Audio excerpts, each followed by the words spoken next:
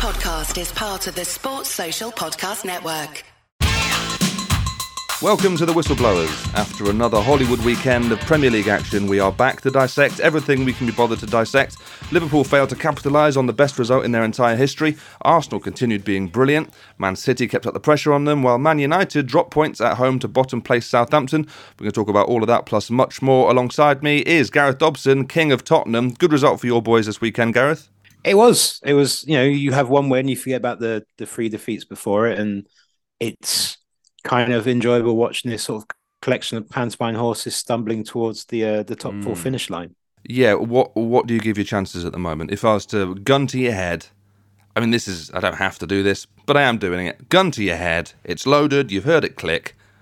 What are you saying? You spun the barrel. I'm going to say 65%. Oh, you're quite confident. Yeah, fairly confident. I think that I think that Newcastle are too limited.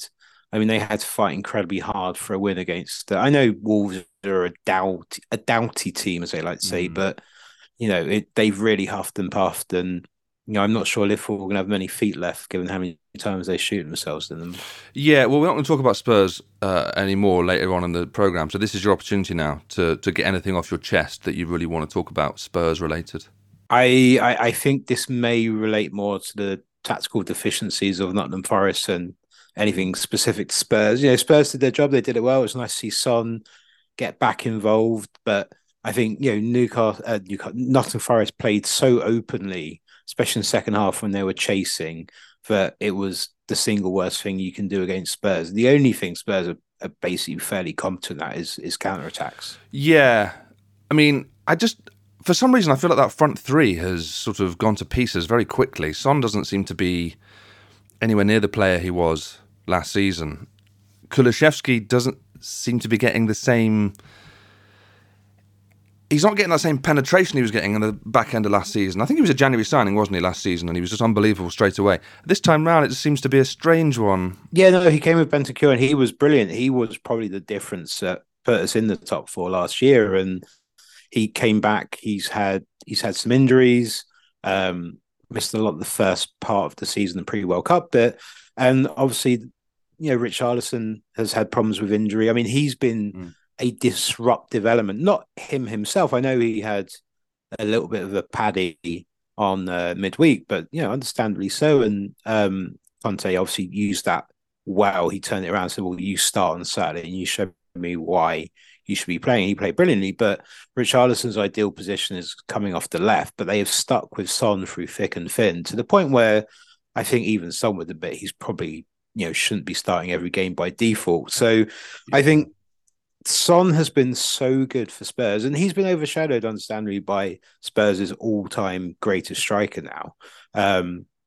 That I think, it's easy to overlook even what he achieved. Like, a 20-goal a season striker who's the second striker for your team is, it's phenomenal. So I think him dropping off so substantially has had a huge effect on the team. Yeah, I think so. Look, Gareth, I feel like I had to start with Spurs there because you're co-hosting the show with me. But you've had that bit of grace to talk about your little victory, your 3 points. Congratulations to all of you. Your good little win. Now, this is it. Now I'm going to juxtapose that with something much worse for you mentally, I think. Arsenal. Let's go in with Arsenal because they made Fulham look like a team that's just come up. And I know Fulham are that, but they haven't looked like that all season. They've looked brilliant. They were swatted away at Craven Cottage by Arsenal. I thought Arsenal were brilliant. They made absolutely no fuss over it whatsoever. Let's hear from Boyd Hilton. Boyd Hilton's the host of the Footballistically Arsenal podcast. Hi, this is Boyd reporting on the victory for Arsenal at Fulham today. I think this was just an absolute joy to behold for an Arsenal fan. Completely dominated the first half. Had a goal disallowed for offside, which was very close, and then just kind of carried on as we need to go on, really. And I think the attacking players, Trossard in particular, is just a revelation, just kind of slipped into the whole way we play with remarkable ease since we bought him for hardly any money whatsoever. Sacco Martinelli is brilliant as ever. I mean, the midfield was fantastic. You know, it was really just incredibly heartwarming to see. And obviously Fulham were pretty terrible in that first half as well. But all in all, each time we play at the moment, I kind of feel more and more for Arsenal fans that you think you finally being convinced with 11 games to go that we're in this title race and that we could win it if we manage to keep this level of performance up. And we've got that thing that Man City have where teams feel like they're a bit scared of us, and quite a lot scared of us, really. And I feel like we make other teams nervous, and that's what happened with Fulham today. So, yeah, absolute triumph, and very excited to see what happens next week against Crystal Palace. Yeah, they do have that sort of relentlessness that teams seem to have these days in the Premier League. You seem to have to be getting minimum 90 points to win a league now. And that's partly because of it was almost all because of Man City and what they've done over the last 5 or 6 years. But they've definitely got it. I didn't think we'd be talking about this still now. I didn't think we'd be talking about an Arsenal, not just challenge, but an Arsenal campaign in which they're leading from the front. Yeah, I think we talked about this last week. You know, I've moved from they might win to they could win to they should win to they will win. And I suspect that last week's victory against Bournemouth will be. Do you remember was it the 92-93 season where United were pushing for their first Premier League title, their first top division title, and Steve Bruce scored those 2 headers against Sheffield Wednesday. Yeah, and there was dancing on the pitch, and the winner was late, and it feels like this is going to be the footage that's mirrored in Arsenal terms. The winner against Bournemouth, I think that's going to be the marker. That was when they showed the mental fortitude and all those things that people like to talk about, which have nothing to do with what necessarily happened on the pitch in terms of gameplay. It's more about the will to win. Everything else. Which is obviously everything else. Yeah, it's everything else. It's the as the Americans like to say, it's the intangibles. Yeah, it's that thing of having a player or two in that side that you can look over to as another player. You can look over and be like, well, we're not going to lose the game because he's on the pitch with us. And I think Arsenal have got 2 or 3 of those now, and there's a real togetherness there. I'm really impressed with them. But let's talk for a second about Trossard, because I think he got 3 assists, wasn't it, at the weekend? He's been really good. As soon as he's come into Arsenal, he's been excellent. Looked like he'd been there for years. Now, I'm not going to go down this route because I'm not that guy. But there was a lot of talk. Take my hand. Lead me down this path. Arsenal, there's a lot of talk about them missing out on Mudryk. Mudryk taking the Chelsea offer instead. Or more likely, Chelsea offering more money than Arsenal could. But they didn't get Mudryk, and Arsenal fans seem to be gutted about that because it felt like that could have been a real shot in the arm halfway through the season, getting this really top quality player. But Trossard, in terms of this season and maybe next season, he's the smart pick anyway, right? He must be. We don't know anything about Mudryk. Yes, he's looked brilliant in certain games. Yes, he could be unbelievable. But he is showing that he's taking a little bit of time to settle in. And ultimately, Arsenal want to win something. And if they don't win it this season, it might not happen again for a while. So surely Arsenal fans now must be over the moon with Trossard, right? Oh, of course. And, there'll be a lot of hastily deleted tweets from January 31st when signing... Well, no, from Arsenal fans who were... I know it's easy to pick on Arsenal fans because they are, very emotionally reactive, but they were so outraged that their, transfer window business...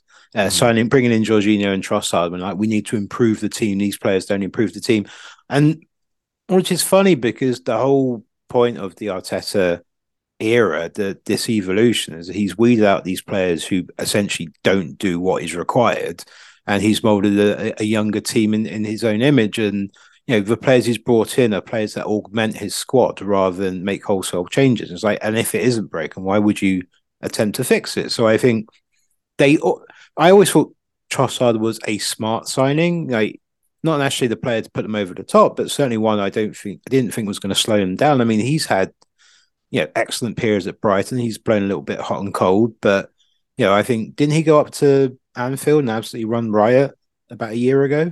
I think that and he's also, I think he fits a certain type you might need, when when you're really in the thick of it. He's nippy, as they like to say, and I don't mean that in a fast way. He's a little shit.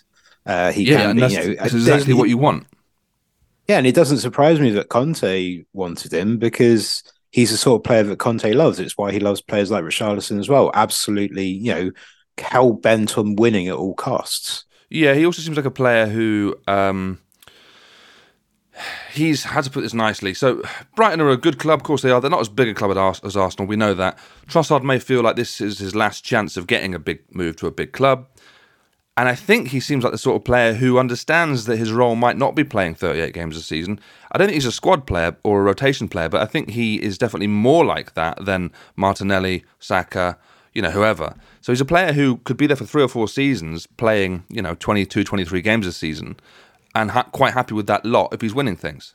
Yeah, absolutely. And it's, again, you need, 22 players to real contributing players to win a league. And I think they probably were a couple short of that, especially in midfield. Bringing Jorginho seems to make a lot of sense. And having that extra attacking on.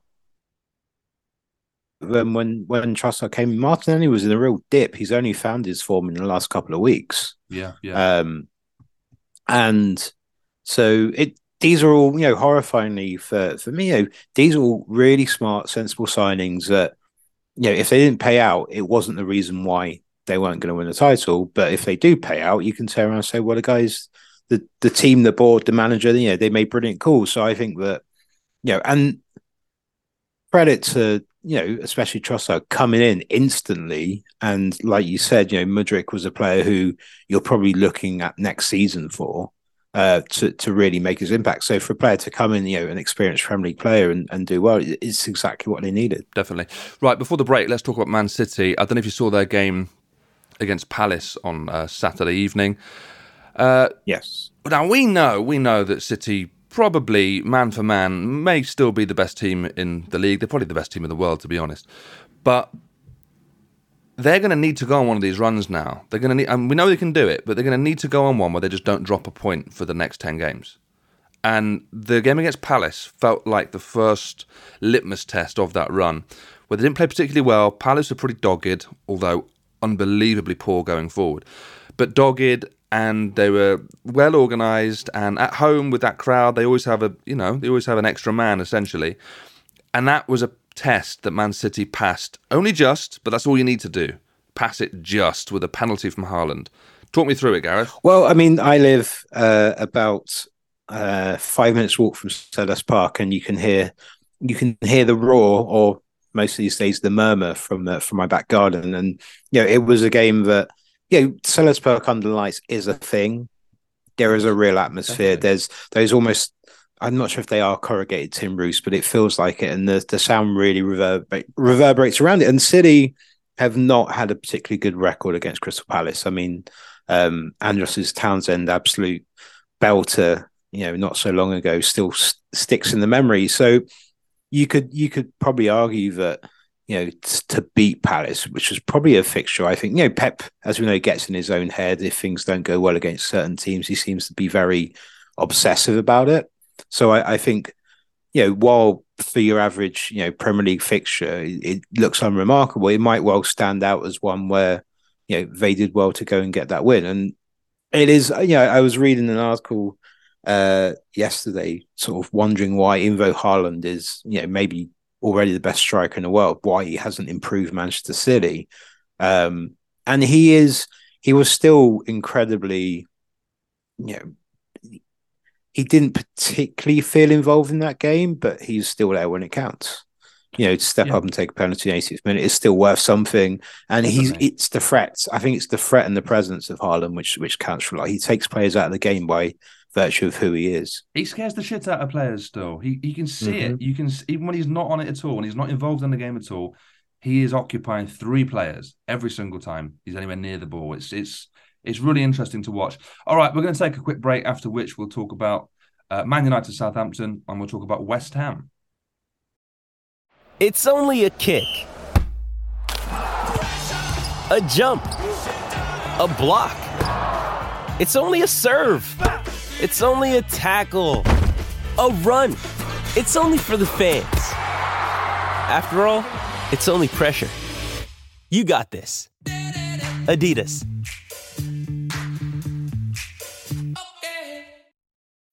When you need mealtime inspiration, it's worth shopping Kroger, where you'll find over 30,000 mouth-watering choices that excite your inner foodie. And no matter what tasty choice you make, you'll enjoy our everyday low prices, plus extra ways to save, like digital coupons worth over $600 each week. You can also save up to $1 off per gallon at the pump with fuel points. More savings and more inspiring flavors make shopping Kroger worth it every time. Kroger, fresh for everyone. Fuel restrictions apply.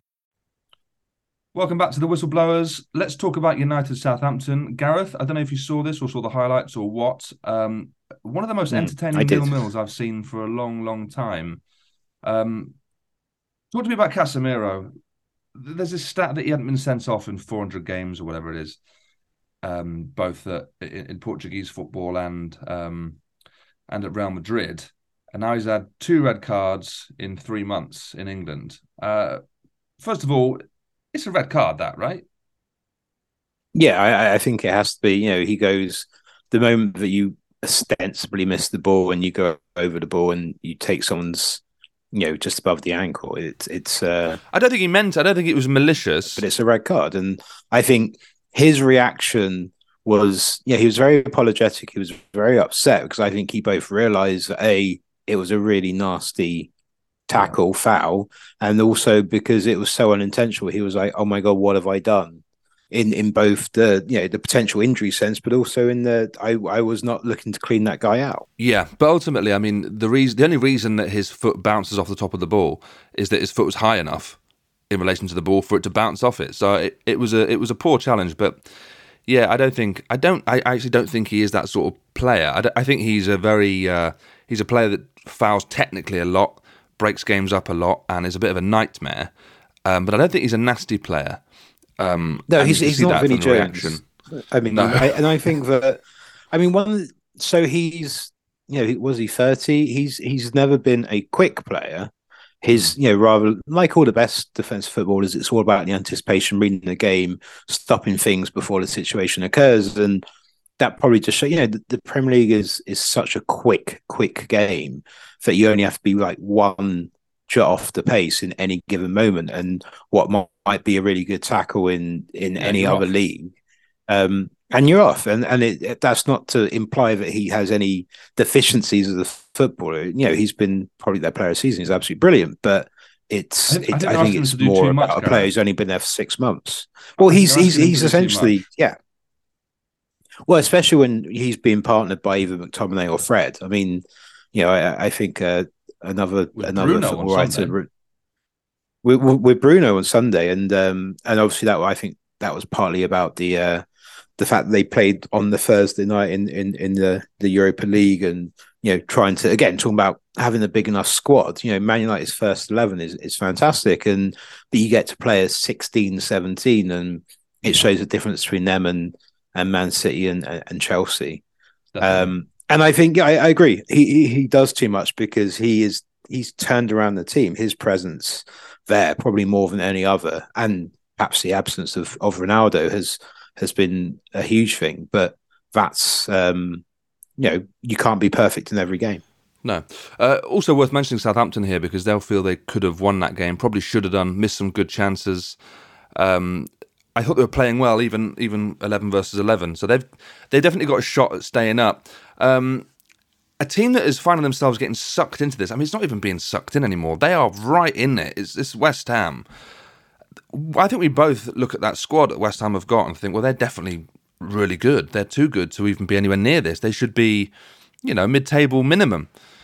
And yet at the moment, it's just awful. And first of all, let's hear from Tom Rennie. Tom is a football broadcaster and West Ham fan.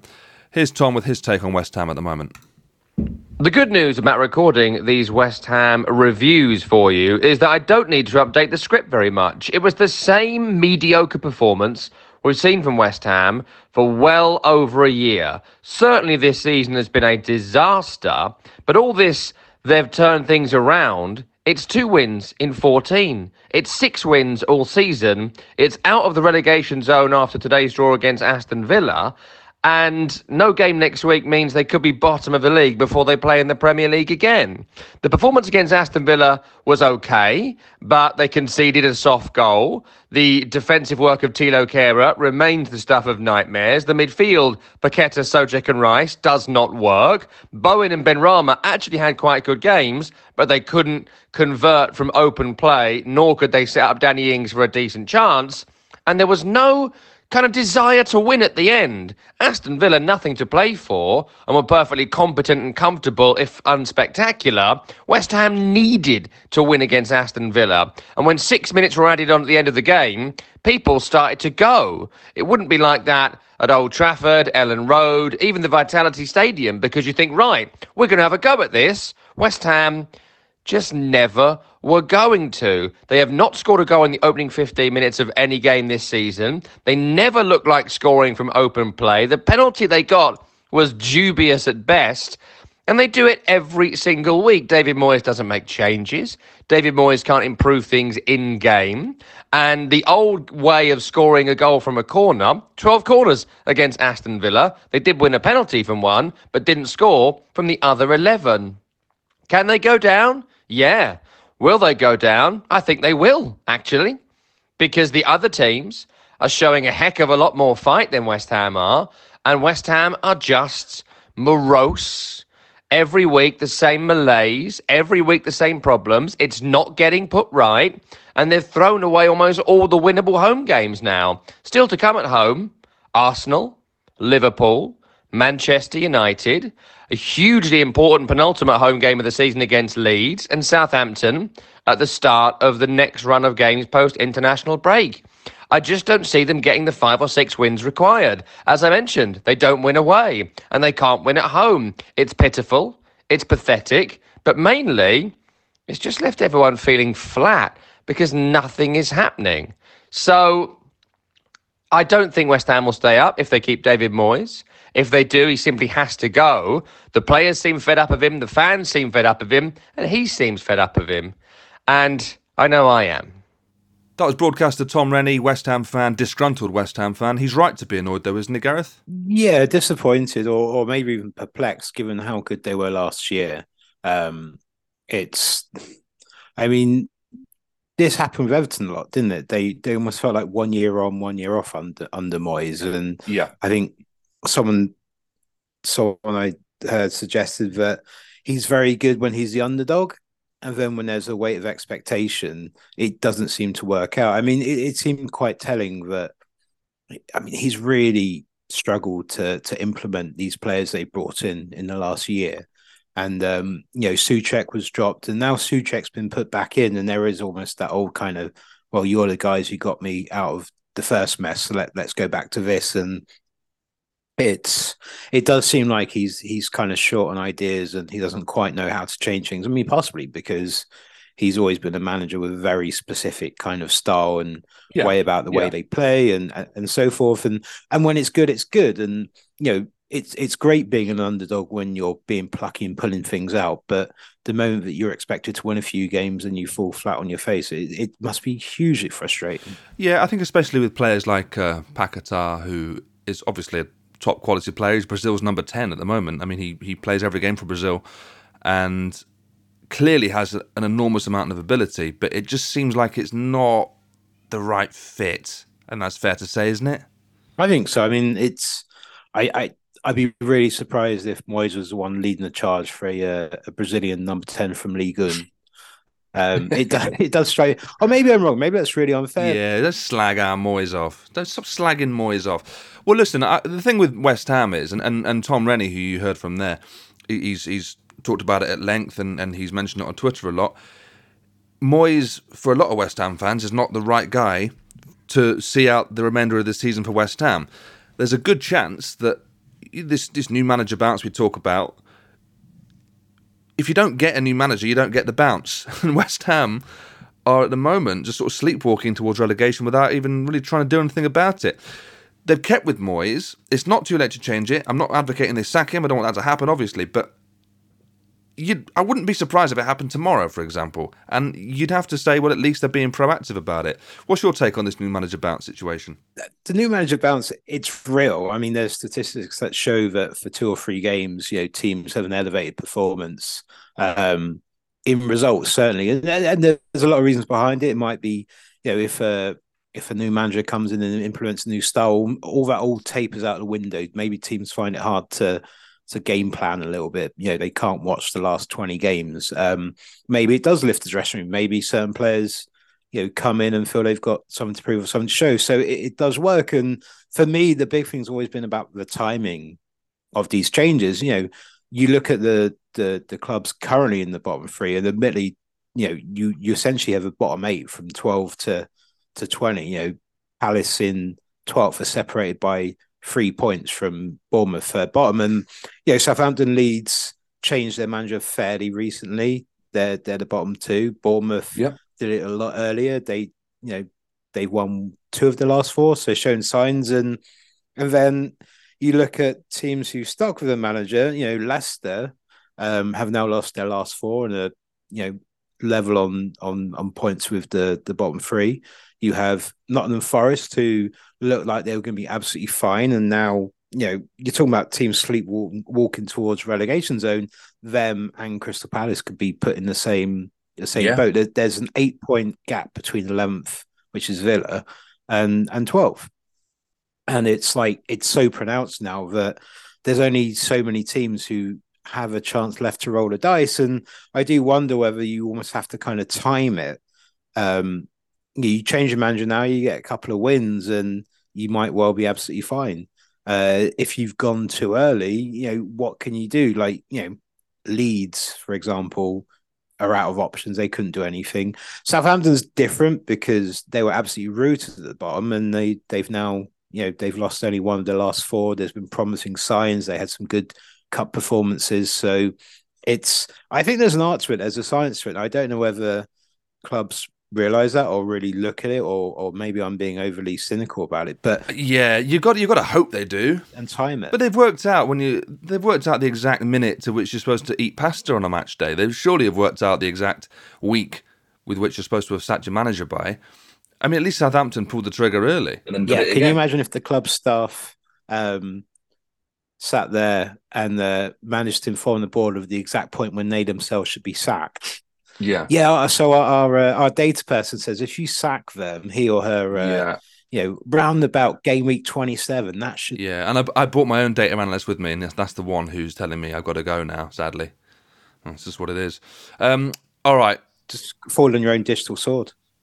Yeah, I mean, I can't really believe there's an international break coming up, because it feels like it's just balls to the wall Premier League football at the moment, which is what I like, by the way. But we've only got this weekend coming up. There's a couple of games midweek this week, and then another round of fixtures at the weekend, and then that's it. We've got a 2-week gap. That international break, I have a feeling, Gareth, there's going to be injuries, there's going to be issues with players, someone's season's going to get ruined through no fault of the club's own, and I'm happy to take bets on what you think it might be. But maybe off air. to avoid any score. Do you think there'll be at least one explosive tabloid interview of disgruntled player? Yeah, there'll be a scandal. Players not in international squads just get bored. They just get bored, and now's the time to complain about the team and how I'm not being used properly, and blah blah blah. It's a source close to the club said. Because it feels a source close to But I think that. It felt like it took a little while for the Premier League to warm up again after the World Cup, but now we're really in the full swing. There's your 3 classic races for the title, for the top 4, and then to avoid relegation are really looking fun this year. It's really fun. It's a really good league. All right. Well, look. Thank you, Gareth Dobson. Have you got anything to plug before we let you go? Not too much at the moment. I think it's all the same, exciting musicians out on tour. Go and get a Gold Panda ticket. Go and pick up a new Griff Rhys soundtrack and enjoy. Lovely stuff. All right, this has been The Whistleblowers. We'll be back same time, same place next Monday with more. Thanks to Gareth, thanks to Boyd Hilton and to Tom Rennie for contributing as well. All right, have a good one. See you later. Sports Social Podcast Network.